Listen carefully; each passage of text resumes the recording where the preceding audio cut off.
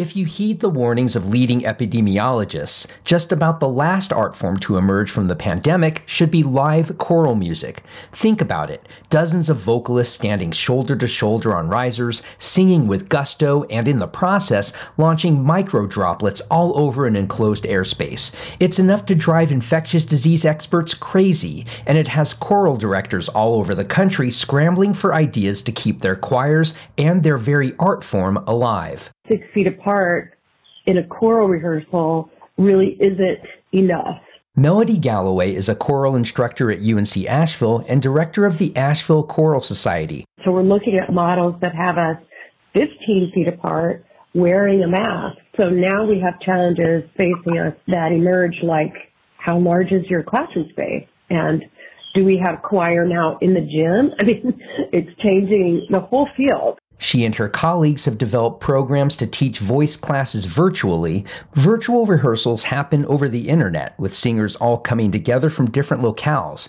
Galloway said this isn't practical for choirs because of delays, inconsistent internet connections, and other limitations that don't allow many voices to be heard all at once.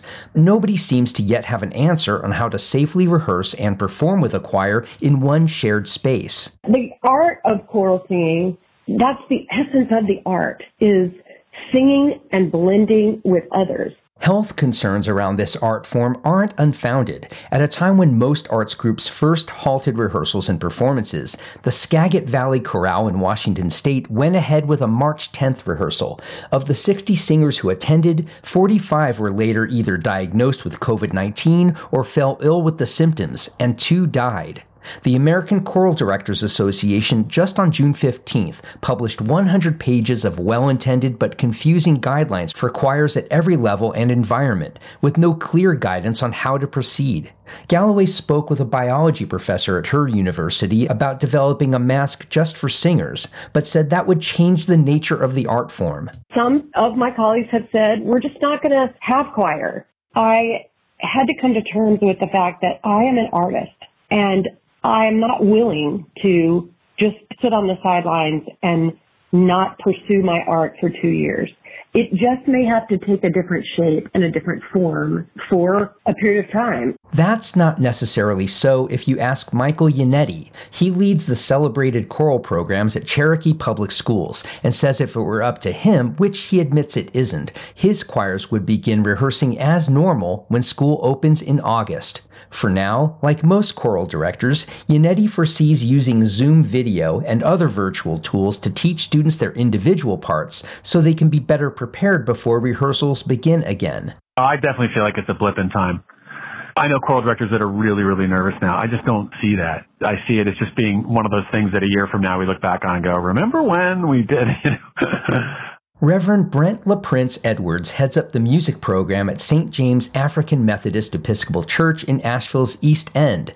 He's turning to CDs and solo singers for his virtual services until he can safely bring his church's 3 choirs back together. Our plan A is to use the choir, but plan B is, under these circumstances, what are some other ways that we can do music ministry without using a chorus? Music is important during this time. And that is one of the reasons why in our worship services, even though our choir has not been able to meet, we intentionally include some type of music because it has that way of pulling people together. Galloway said outdoor rehearsals are an option while the weather cooperates and is hopeful to be back together next spring for some level of performances. What can we do is what I would rather focus on rather than what can't we do or what isn't possible. We also will have to just adapt and adjust for a period of time. And isn't that how art morphs and changes and how artists create new things, sometimes out of adversity? Galloway recently polled the roughly 120 vocalists of the Asheville Choral Society, and only about 60% voiced interest in participating in some virtual program in the fall, as opposed to simply waiting it out until the choir could safely reunite. I'm Matt Peiken, BPR News.